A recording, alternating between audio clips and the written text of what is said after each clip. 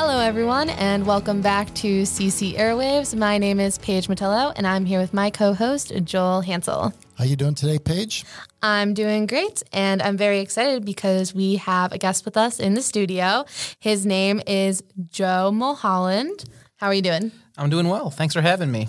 So why don't you tell our viewers a little bit about yourself? Sure. So I am a high school theology teacher at St. Ignatius High School in Cleveland.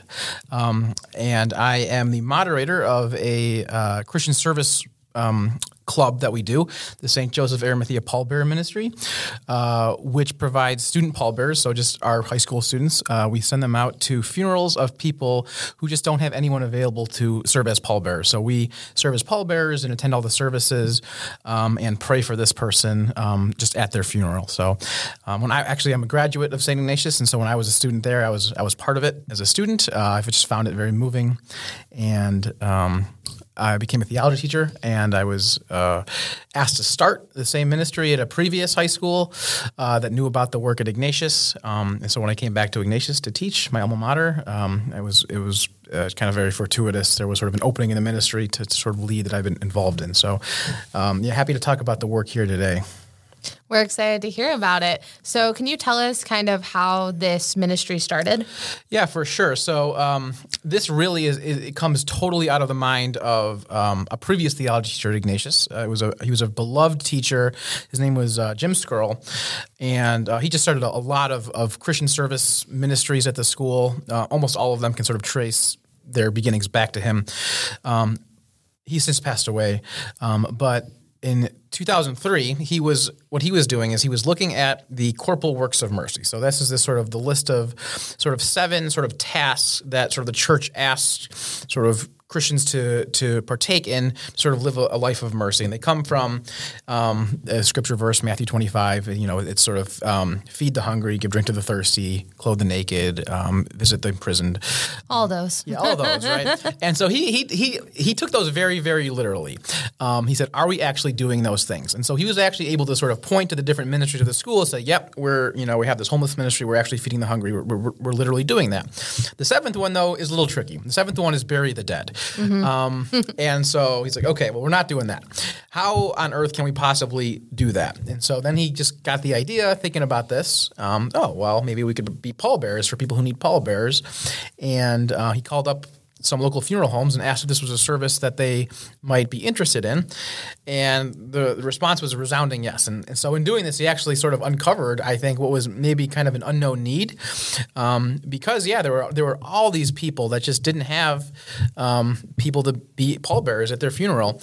And so the ministry kind of exploded pretty quickly. Maybe the first year they did just a couple, 2 or 3, but within a few years, 5-10 years, all of a sudden we're doing in the hundreds every year. Oh, wow. So several a week.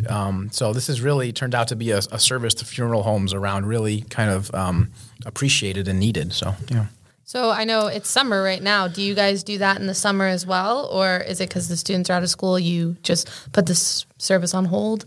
We do it year round. Yeah, we do it year round. Yeah, we make sure to give the guys that come out in the summer, an extra pat on the back for giving up their summer days to do this. But yeah. That's so nice. So, yeah. And how many young men are currently involved with the Arimathea Society? Yeah, so we've got about a little over 200. So technically, it's our biggest extracurricular at the school.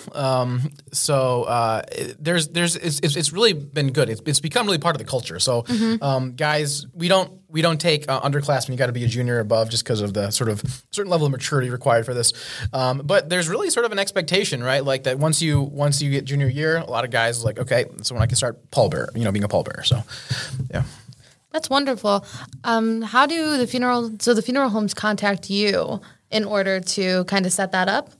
Yeah, we're lucky. We have a pretty good relationship with almost all of the area funeral homes. They know us at this point because we've been doing it for about 20 years.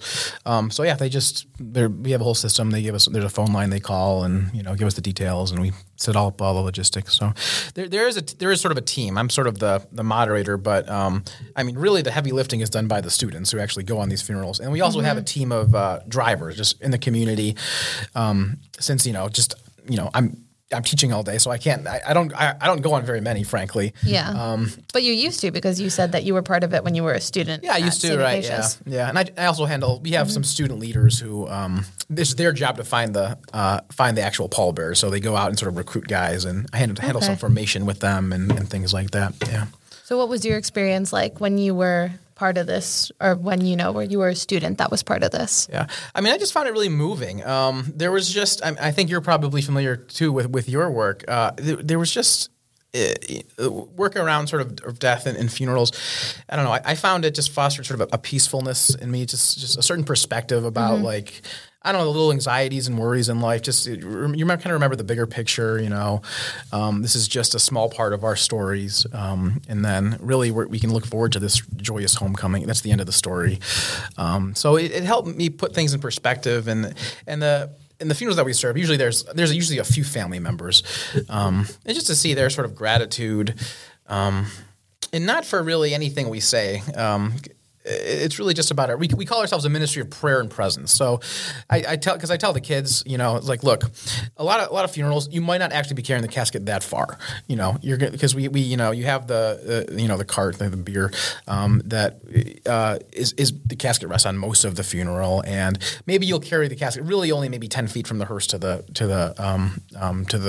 graveside. So sometimes there's a temptation to feel like, this was like, I just spent 3 hours of my day to do carry this casket 10 feet. Like this was someone else could have done this. But I always tell them look, don't fall into that temptation. This is not about we don't call ourselves a ministry of brawn and strength, where it's prayer and presence. It's about just being there. It's a privilege, I would say. It's a privilege to be able to be at this person's funeral who maybe you didn't know, but to just sort of mourn their loss, celebrate their homecoming. And that's really what it is, just sort of being there. Mm-hmm. Yeah. How many funerals do you think on average you do per week? It's usually between 2 and 4 a week. Okay. Yeah, it's normal, yeah. So. And out of the 200, how do you choose who gets to go and be the pallbearer for those 2 or 3 or 4 during the week? So that's where my student leaders come in. So we have about a dozen guys who have to go out and make sure those funerals are staffed. So they have a lot of responsibility, because if they don't do their job, then all of a sudden we look pretty bad. We don't survive the pallbearers we promised this funeral home, and so that's really on them. Sometimes, I'm not going to lie, sometimes it can be hard. In the summer, they make a lot of phone calls. They get a lot of no's. So they badger their friends, and they keep persisting until they get the 6 guys to say yes. So yeah. And 6 is the number that go. That's pretty standard, yeah. Sometimes there's more or less that are asked. I think our record. One time, this was maybe a year ago. The funeral home requested 14 pallbearers. So for a person, holy moly, yeah. So. I was going to say, is 6 the minimum, or can you do it with 4? So 6 is kind of our standard, and sometimes, got it. But 14, wow. Yeah, more than double the number you usually send. The obituary says his family was the owner of a Greek restaurant. So, yeah. Can you share one of your most memorable experiences, either as a student or faculty, as part of the Arimathea ministry?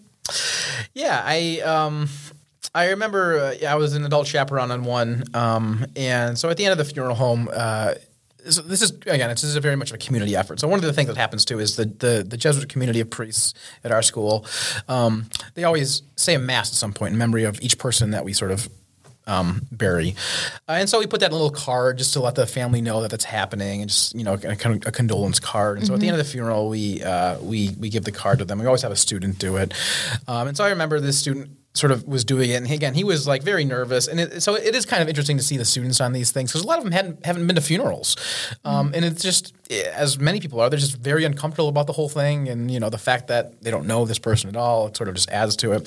So this kid didn't really. He just felt uncomfortable about the whole thing, didn't know what to say. And so he kind of approaches the family and sort of just kind of offers the card and stumbles over some words. And the the older woman who sort of received it just gave him a big bear hug and just like, it was kind of a long bear hug. Aww. And so he came back and he was kind of like teary eyed and he's just like, I don't even know what to say. And it was just a reminder, like, it's not about the words. It's just about you being here. It's just about, it's about your presence. Your presence. Yeah. And so I could tell that kind of left an impression on him. And so I don't know. I think that probably, yeah. I'm sure it did. And I'm sure lots of students have those experiences. And that's probably why you have so many volunteers and so many students wanting to join every year, because they probably hear it from the upperclassmen about how life-changing the experience is for them and how it kind of maybe changed their perspective. Yeah, I really hope that's the case. Yeah, I think so. Oh, I thought you were going to. See, that's what I'm talking about. Edit and post. Edit and post. All right, I can go. I have another question. So what obstacles have you guys faced with this ministry? Besides summer vacation. Yeah. Yes, besides summer vacation. Not too many come to mind. I think it is, in a way, it's a testament to sort of just. I think the obvious value of it. I mean, so like we do serve funerals during the week. Most of our funerals during the week, during the school day. So like this kind of required a lot of this had to be okayed by a lot of different sort of entities, right? Like these kids are going to miss most of the school day to go do this. And so, but every person and organization involved was just so ready. Like, yes, this is like a valuable thing to do. Like this is worth whatever they're missing. Mm-hmm. So yeah, we have just been very fortunate that really there hasn't been that many obstacles. Yeah. It's wonderful that the school supports you so much. Oh, for sure. Yeah. So, when they are asked to be pallbearers, does that include like being pallbearer at the funeral mass? So we do tell the funeral home that we like to come to as much of the service as we can, or as is happening. So if there's prayers at the funeral home, we'd like to go to those, then the mass, and then typically the cemetery. So we typically go to those three things if they're all happening. So yeah. Sure. Well, I guess in a way that only makes sense because you're serving families they're older. They might not be very large families. Maybe a lot of the family has moved out of the state, can't get in. So, yeah, I mean, you do see, especially like at a cemetery here at Calvary, because we get a lot of these burials of older families who are being buried with other family members, and they don't really have a lot of family. So you might see 3 cars in the procession, right?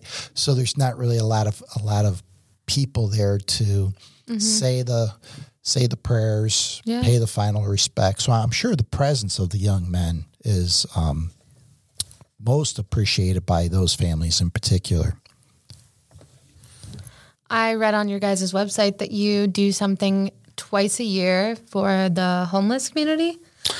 So we have this prayer service at Potter's Field. That is it. Yeah, Potter's Field, on the east side of Cleveland there, which is sort of just a burial for people without means, right? So when you might know more about this than I do, frankly, how this all works. But when the city of Cleveland sort of comes into possession of a person who's passed away, and the person sort of isn't claimed, and maybe there's they don't come from means, they'll be sort of buried in this place, Potter's Field, and so I understand it's sort of an active cemetery, and if you just go there, it just appears to be just a regular sort of green grass field, when in reality there's actually over 19,000 people buried there in these unmarked graves. And so it just very much in the spirit of our ministry. It just, again, this was something that, again, the person who founded it, Jim Skirl, this is something he conceived of sort of right off the bat. He said, no, I mean, we as a ministry, because again, there are about a couple hundred kids in this, there's really never a point where we all gather together except when we ask guys to come to these prayer services. So we'll gather at Potter's Field. We typically go All Souls Day, this is the appropriate time of the liturgical calendar, and we just pray for all those people buried there. We pray for the people we've helped bury, and we just kind of remember them and pray for them, and sort of just be with them at in their sort of this unmarked cemetery. That's really wonderful. Yeah. Are there any future plans for the Arimathea Society? Any plans on maybe expanding the program or improving services? It's expanded in that we're very grateful. So lots of other sort of schools have sort of taken up the model and started. I think that the article that you mentioned named a number, which was frankly more than I had realized, and I didn't realize there were also all girls schools who've picked up the ministry, which I think is awesome. That's fantastic. Yeah, for sure. So as far as our ministry in particular, I think we pretty much got the model down pretty good between just the service, because one of the reasons I don't want to sort of like overwhelm the kids. Like, they've agreed to do this. Most of them serve about three or four a year, so they can do other things. But I mean, we're looking at things like maybe like getting involved in sort of other sort of cemetery service and things like that. So yeah. This is a question for Joel. Joel, do you know if we've ever used their services before at the cemeteries? Yeah, I've seen them here. Okay.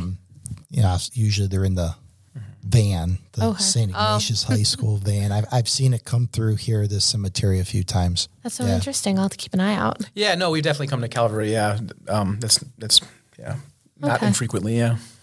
All right. Well, is there anything else that you would like to share about the Arimathea Pallbearer ministry or St. Ignatius in general? I think I just want to add, I just want to make one connection, I think, to our school's mission, because that's really, in some ways, where this has come out of, right? So our motto of our school and sort of what we're trying to do is to create men for others. And so, like, the name of our ministry directly comes from, I think, that sort of that goal. So Joseph Arimathea, so he's the person that sort of took possession of Jesus' body after he died and sort of laid it in his tomb.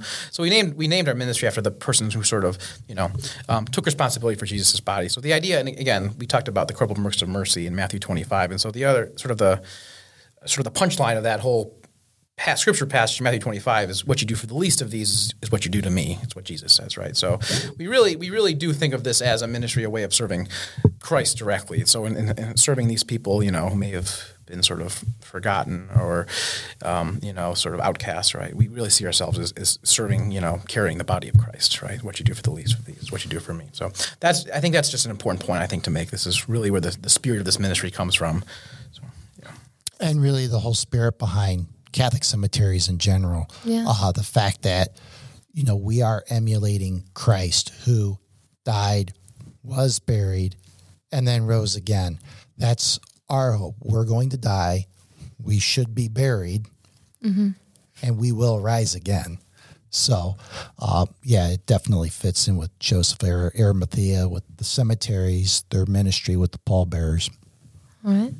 Well, thank you, Joe, so much for joining us. We really appreciate you coming out to our podcast studio and sitting down and telling us a little bit more about the Arimathea Pallbearer ministry. Yeah, thanks so much for having me. I'm just very happy to share this good work. Well, that is all we have for you today. Thank you so much for listening to CC Airwaves. We will see you next Thursday for a new episode. Until then, take care, everyone.